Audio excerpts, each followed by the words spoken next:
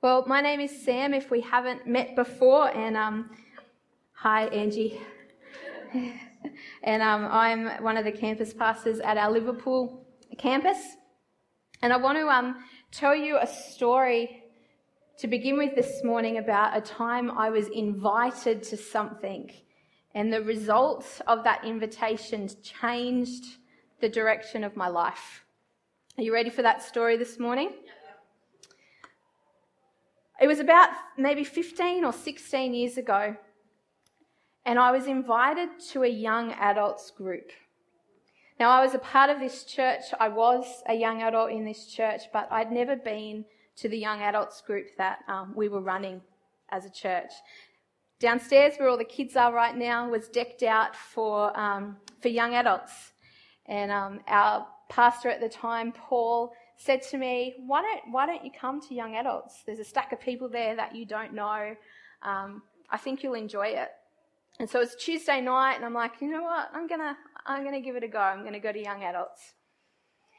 When I went in, I met a couple of lovely people, but one in particular was this young man. Now, 16 years ago, we didn't take a lot of photos, unlike today where it's selfie central. So it took me forever to find a photo of this young man. He had hair that was much longer than my hair, and back then guys didn't seem to know how to really look after their hair very well. So it was interesting. I can't find a photo of this, but he had this beard that kind of was like long, and he would play with it. Does anyone remember the person I'm talking about? Yeah. Anyone old enough to remember who I'm talking about? He was strange looking, but something about him just drew me to him. He was friendly. He was unlike anyone I'd ever met before. He was interested in strange things. And so we became friends. And he'd take me to these bizarre plays that I had no idea what was really going on, but he enjoyed them. And then as years went on, he went from being my strange-looking, weird friend to my boyfriend. Got a bit of a haircut, had a little bit of a shave, and we started dating. And then a few more years went by, and we eventually got married. He became my husband. He does look like a rock star. There was a period between dating and marriage where he became a rock star and played in a band with Joel White. I'm not sure if Joel's here today. And now here we are, 15, 16 years ago, madly in love. 15, 16 years later, madly in love, doing life together. But you know, it all started with an invitation. Yes. It started with an invitation to a young adults group. And that invitation radically changed the direction of my life. Have you ever received an invitation like that? An invitation that changed or altered your life? Maybe it was to something where you met your spouse. Or maybe it was an invitation to a church service or a life group or a church event where the outcome of that was that you met Jesus, and now he has radically changed your life. There is power in an invitation. Last Sunday, Nathan asked us to think about what our culture here is at Lifegate. And he challenged us by saying that currently we are lacking a culture of invite. Currently we're lacking a culture of invite. And he gave us 4 reasons to invite. Can anyone remember? You might need to flick back through your notes. Can anyone remember any of those reasons that he gave us to invite? Yell them out. How well do we listen? No one remembers. People will hear the message of Jesus. Yes. 1. Anyone else? Nathan, can you remember them? No. They'll experience a kingdom culture. They'll experience a kingdom culture. How about I put them on the screen? Yes. Gives you an opportunity to be courageous And then the second one where we missed, people belong before they believe. 4 great reasons. 4 great reasons for us to develop a culture of invite, for us to offer invitations to people, to our church services, to our life groups, to Alpha, to the events that we run. But this morning, I want to give you 4 obstacles to inviting. Now, there's probably many more than 4, but I've come up with 4. And before I give you my 4, I want you to take 30 seconds to turn to the person next to you and come up with one obstacle that we might face to us inviting someone. Go.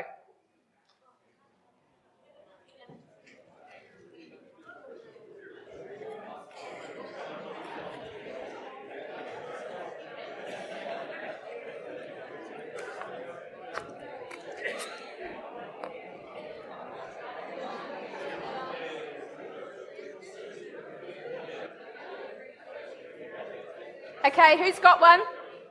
Who's got one? Yell them out to me. Embarrassment. Yep. Fear of rejection. Anyone else? Sorry? Your work won't let you? I'm making custard. One excuse is as good as another. You're making custard. Great excuse. I don't like custard, but anything else? They need to sleep in. Need a sleep in?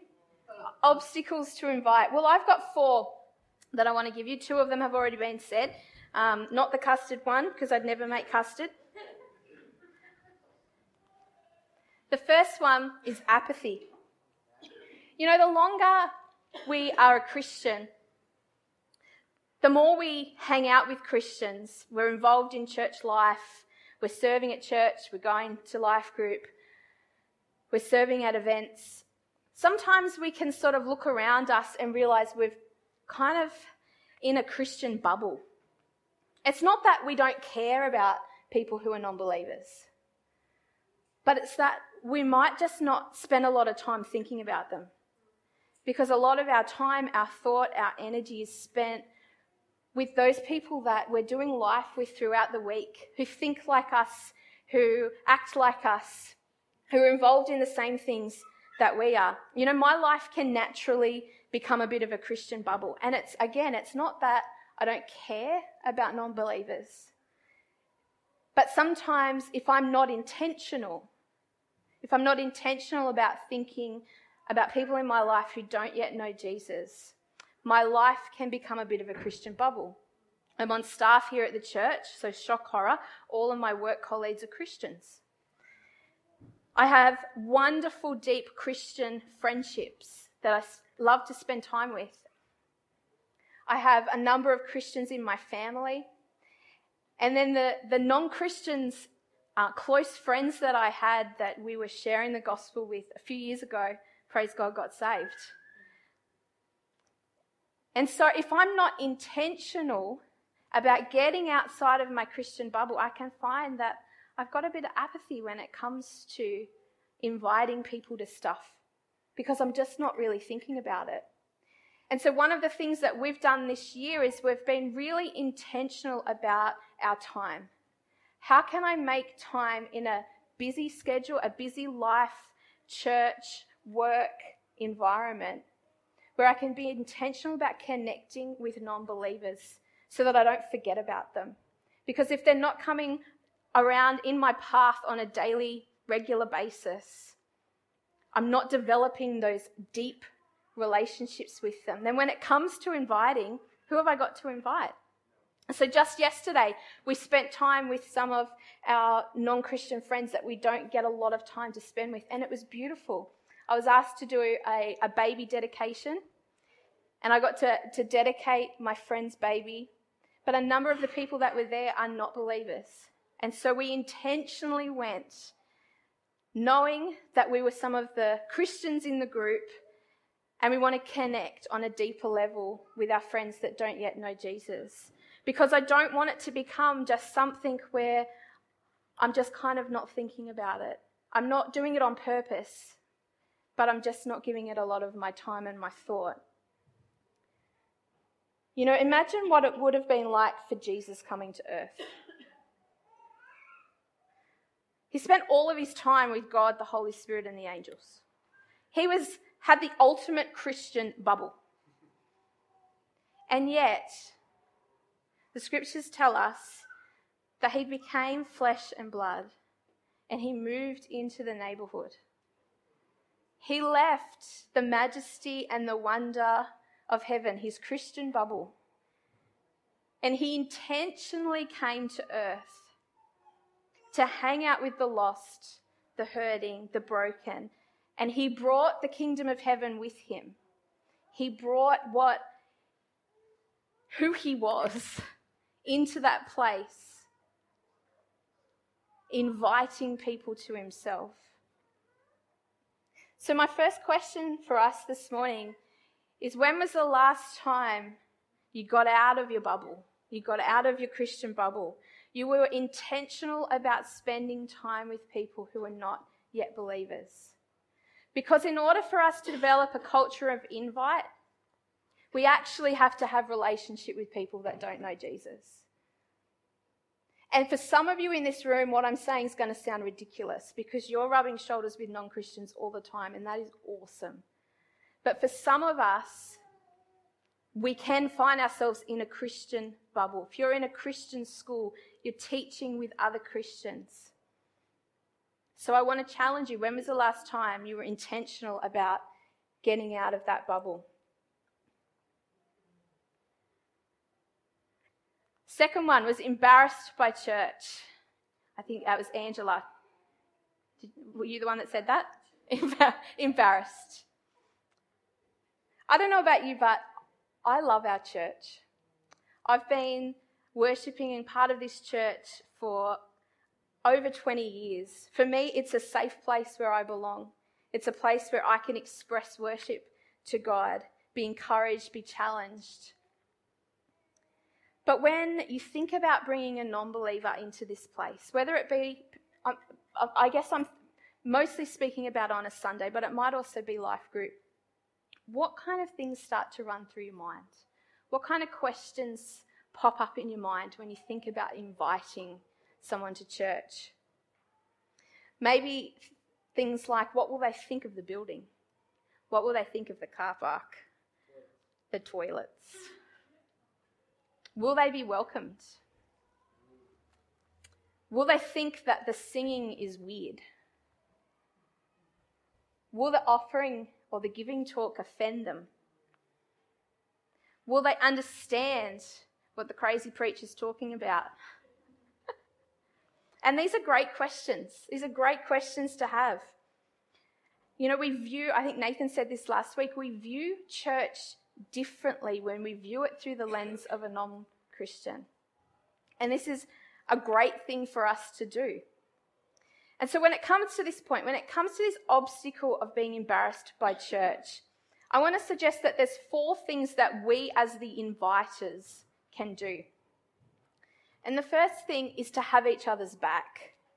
You know, if we arrive at church every week expecting that someone has brought a friend this week, with that expectation, then we're going to notice that the toilets are looking a little bit off and be the one to go and fix them up. We're going to notice that, hey, there's only one spot left in the car park. I'm going to leave that because someone may have invited a friend today and I want to make sure they get a car park. We're going to make sure that we are friendly and we are welcoming when Roz brings her friend. And then we know that when we bring our friend in a few weeks' time, Roz is going to do that for us. Have each other's backs. Come with an expectation that someone is going to have brought a friend to church. The second one is to do the journey with your friend. Talk with them before you come. Don't just kind of do an invite and then run. Here's an invitation to church. See you there. Explain what's going to happen. Let them know you're going to be welcomed at the door. You're going to be given a bag and asked to fill out a card. This is why we do it. There's going to be some singing and then someone's going to get up and give some announcements and there's going to be a talk. Do the journey with them. And then can I also say, sit with them.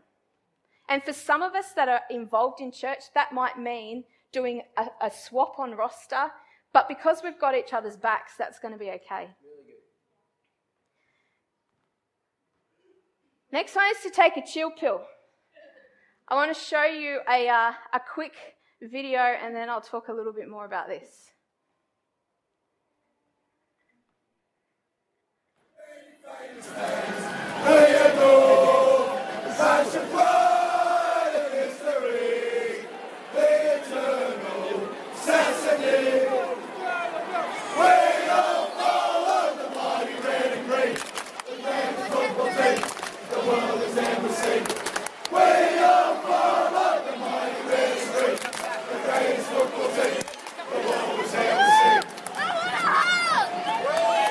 Any Rabbitohs supporters in the room? Wave at me.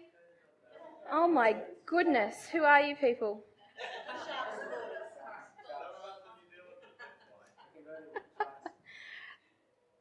You know, sometimes we can freak out a little bit and worry about the fact that we think that people are going to think we're weird.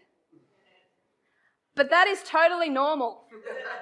Singing praises to a football team is totally normal for arenas to be filled with men and women praising their football team.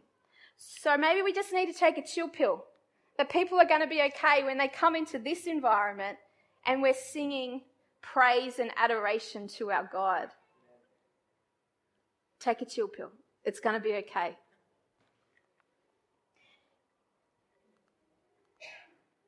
Fourth point is to pray.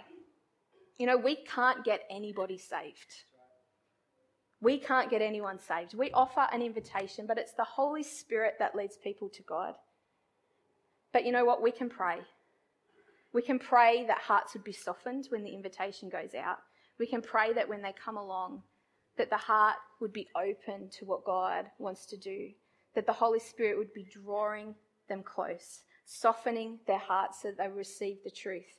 And you know, when we get friends into an atmosphere like this of faith, of expectation, where they're going to hear about Jesus, absolutely anything is possible. And you know what? We can have the worst week. We can have a week where the drummer goes rogue and starts playing in the spirit. When the preaching maybe isn't so crash hot. But if the Holy Spirit is drawing somebody, anything is possible. I saw this meme during the week. When the preacher takes scripture out of context and people still get saved. Yeah. You know, we diligently prepare our messages, do all we can to make sure that we don't take scripture out of context. But you know, even if everything goes wrong, if the Holy Spirit is drawing someone, all it could take is just a little moment, something that draws somebody to Jesus and someone will get saved. So pray. So my next question for us this morning is, do you feel comfortable to invite non-Christians to church? Whether it be on a Sunday, whether it be to life group, whether it be to an event, do you feel comfortable to invite people to church? And if after going through those 4 points the answer is still no, then I want to encourage you to talk to someone about that. To talk to Nathan or to me or to your life group leader. And with absolute love, I want to say that if you've talked that through and you still go, you know what, this is not a church that I would invite someone to, then maybe this actually isn't the church for you.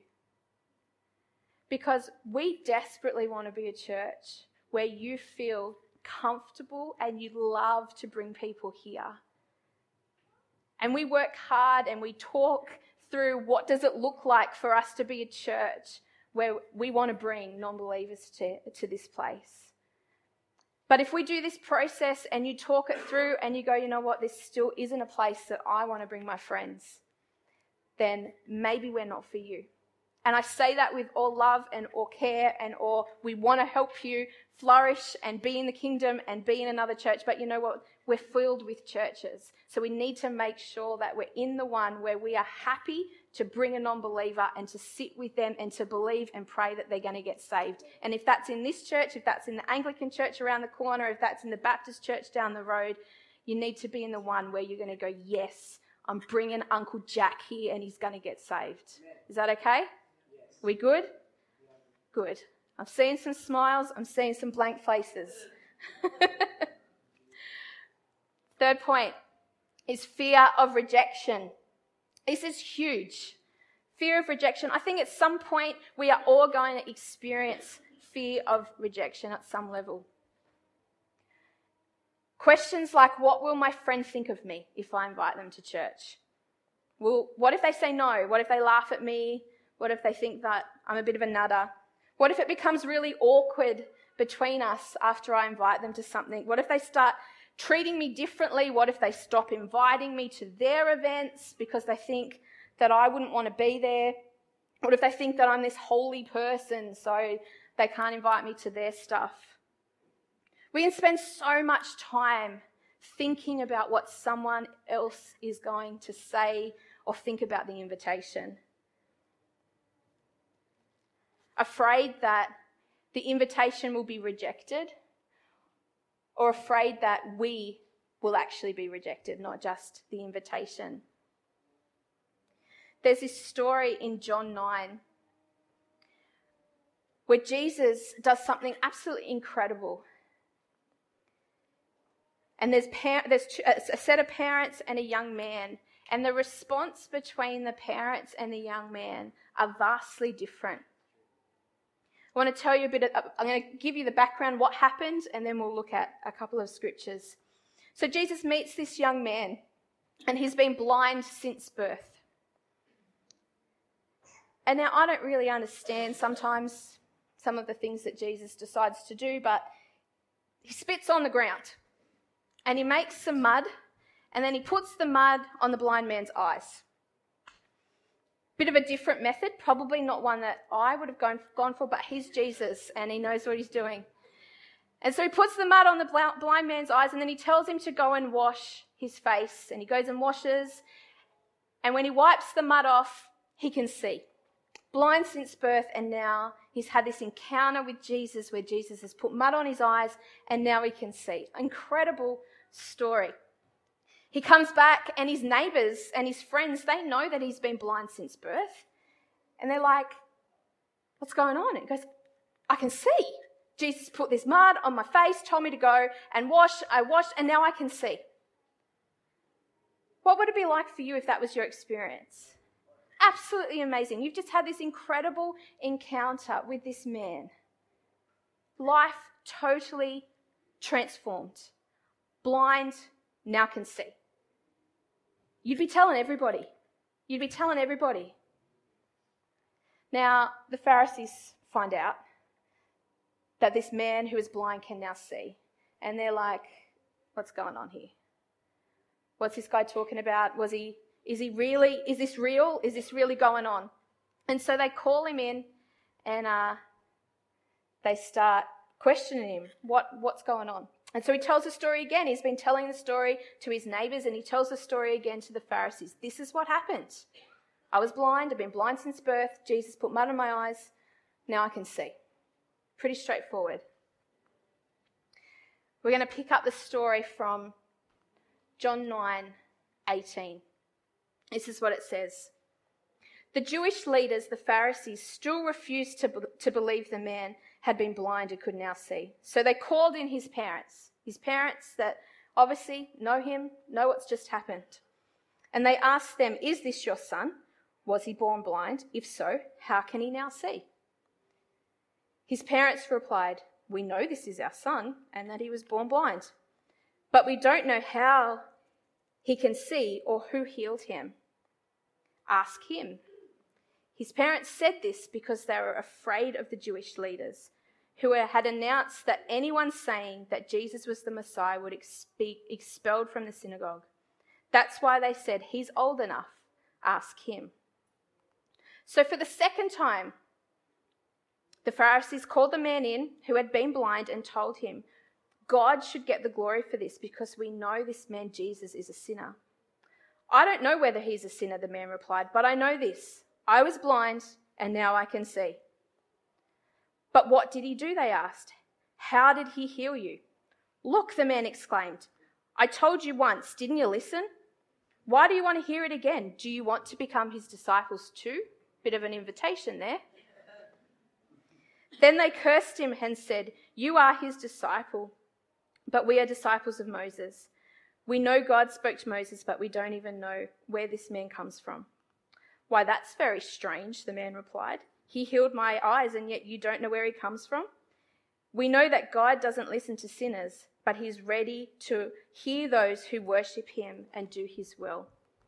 Ever since the world began, no one has been able to open the eyes of someone born blind. If this man were not from God, he couldn't have done it." Incredible, remarkable story. Incredible healing story. We've got the young man's parents asked, "What's going on here? What's happened to your son?" And out of fear of rejection, their answer is, "We don't know what happened.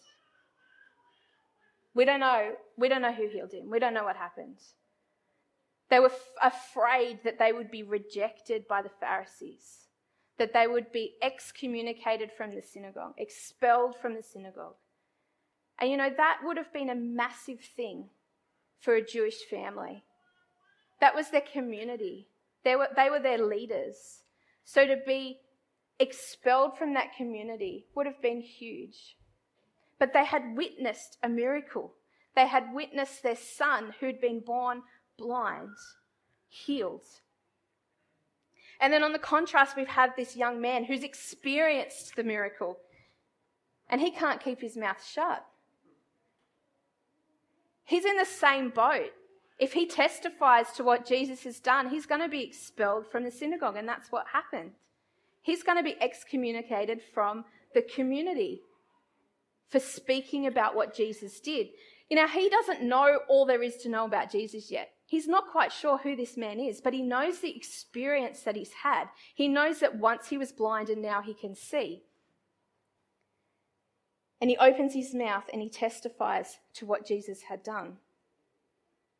And even asks them, "Do you want to become a disciple of Jesus?" Which I think is a little bit cheeky and nice. So here is my third question for us this morning. Is fear of man holding you back from inviting someone to church? And I want to say that the difference between the two, the parents and the young man, was that the parents witnessed the miracle, but the young man experienced the miracle. And we can come to church week in, week out, and we can hear about what God's doing in other people's lives, but something shifts when it's us. Something shifts when we experience a touch from Jesus. When God comes and does something in our lives, and we have a testimony to be able to share. And I also want to say that fear of rejection, sometimes we've just got to get a little bit of courage. Because unfortunately, sometimes we will be rejected. Sometimes you will be rejected. Sometimes it won't be for that person. But you know what? Jesus was rejected over and over and over again. So we're in good company. But I want to encourage you that if this is a big thing in your life, seek after God. Ask him to come and move in your life to give you a testimony that you're not going to be able to shut up about. Is that okay? I'm going to move quickly because I'm running out of time. Last one, a lack of compassion. Do you remember what it was like to live without hope, lost and apart from Christ? Do you remember what that was like? For many of us in this room, no doubt, we've been walking with Jesus for a really long time. For me, 2/3 of my life, and I don't really remember the first third of my life. So it's hard for me to remember what it was like to live without hope, lost and apart from Christ. But the reality in our world right now is that 5.13 billion people are living without hope, lost and away from Christ. How often do we consider scriptures like this one? 1 Thessalonians 1:9 that teaches us that those who do not follow Christ will be punished with eternal destruction forever separated from the Lord and his glorious power. What stirs up in us when we read scriptures like that? That that's the reality for 5.13 billion people in our world. Paul's response to this in Romans 9, he said, "My heart is filled with bitter sorrow, unending grief for my people, my Jewish brothers and sisters, the people that he loved. I would be willing to be forever cursed, cut off from Christ if it would save them." Talk about compassion. Talk about a heart for the broken, for the lost, for those separated from Christ. When was the last time that you wept for the lost? When was the last time that you got down on your knees and you prayed for the salvation of a loved one? You know, I think that we need to be reminded regularly of what we've been set free from. What we've been set free from. That scripture that I read, that was our reality. That's where we were heading. Separated from God, not able to do anything to change our situation. But Jesus came into the world, perfect man, lived a perfect life, died and took on the sins of the world so that we can be in right relationship with God. When we put our faith and our trust in Jesus. And we're promised hope and a life and a future now here on earth and for eternity. We need to constantly remind ourselves of what we have been set free from, and then regularly ask God to give us a heart of compassion, to give us a heart that just weeps for the lost, that desperately wants to see people come into relationship with Jesus. And I think if we get this one, all the others won't really be all that big obstacles.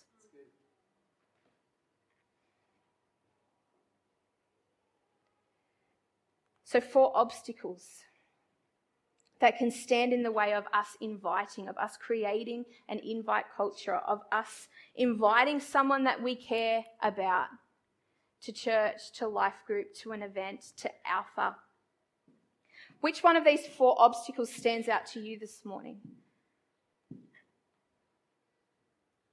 You know, we're a church that values getting real. And this morning, let's get real with one another. Which of these obstacles is holding you back from inviting someone? And then let's be intentional about taking action about that. Let's choose to be intentional about getting out of our Christian bubble and hanging out with non-believers. If you're struggling with feeling embarrassed about church, talk to somebody. Take action on that. If there's a fear of rejection, there's 2 things. Man up, brave up, get your courage on. But also ask God to come and move powerfully in your life. To not just be witnesses of the miraculous power of God, but to experience the miraculous power of God. Because when you do, when you realize how much God loves you, that he would come and change your life, work a miracle in your life, it changes our identity. Changes everything. And fear doesn't seem so big in our lives anymore. And the final one, if you're struggling with a lack of compassion for the lost, then as we worship, I want to encourage you to pray that God will come and break your heart for the things that break his, because God's heart is desperately turned towards those who don't yet know him. He came to die for all, not just the 2 billion that already know him, but all 7.5 billion of us. And so my final question for us this morning is, who are you going to invite? In 4 days' time, we are heading into our Easter weekend. And there's 5 opportunities over Easter for you to invite someone. We have Thursday night that Martin talked about. We have our Friday services. On Saturday, we have 2 Easter egg hunts happening, one at 10 a.m. at Liverpool, one at 5 o'clock at Padstow. And then Sunday, we have our celebration services. Who are you going to invite? And you know, if you've got someone in your life where you go, I'm not sure if they're ready for one of those things, then we have a public holiday on Monday. Have lunch. I'm going to my parents for lunch on Monday and there's going to be a stack of non-believers there. If they're not ready for church, invite them into your home. Alpha. Invite them to Alpha. So who are you going to invite? Think about it. Get a name. Get a face. And then this week, take action. Actually do something about it. Pick up the phone. Send a text. Pop over to their house. Knock on the door. Give them an invitation. Who are you going to invite? Let's not let this be something that we just talk about within these four walls, but we actually take action on.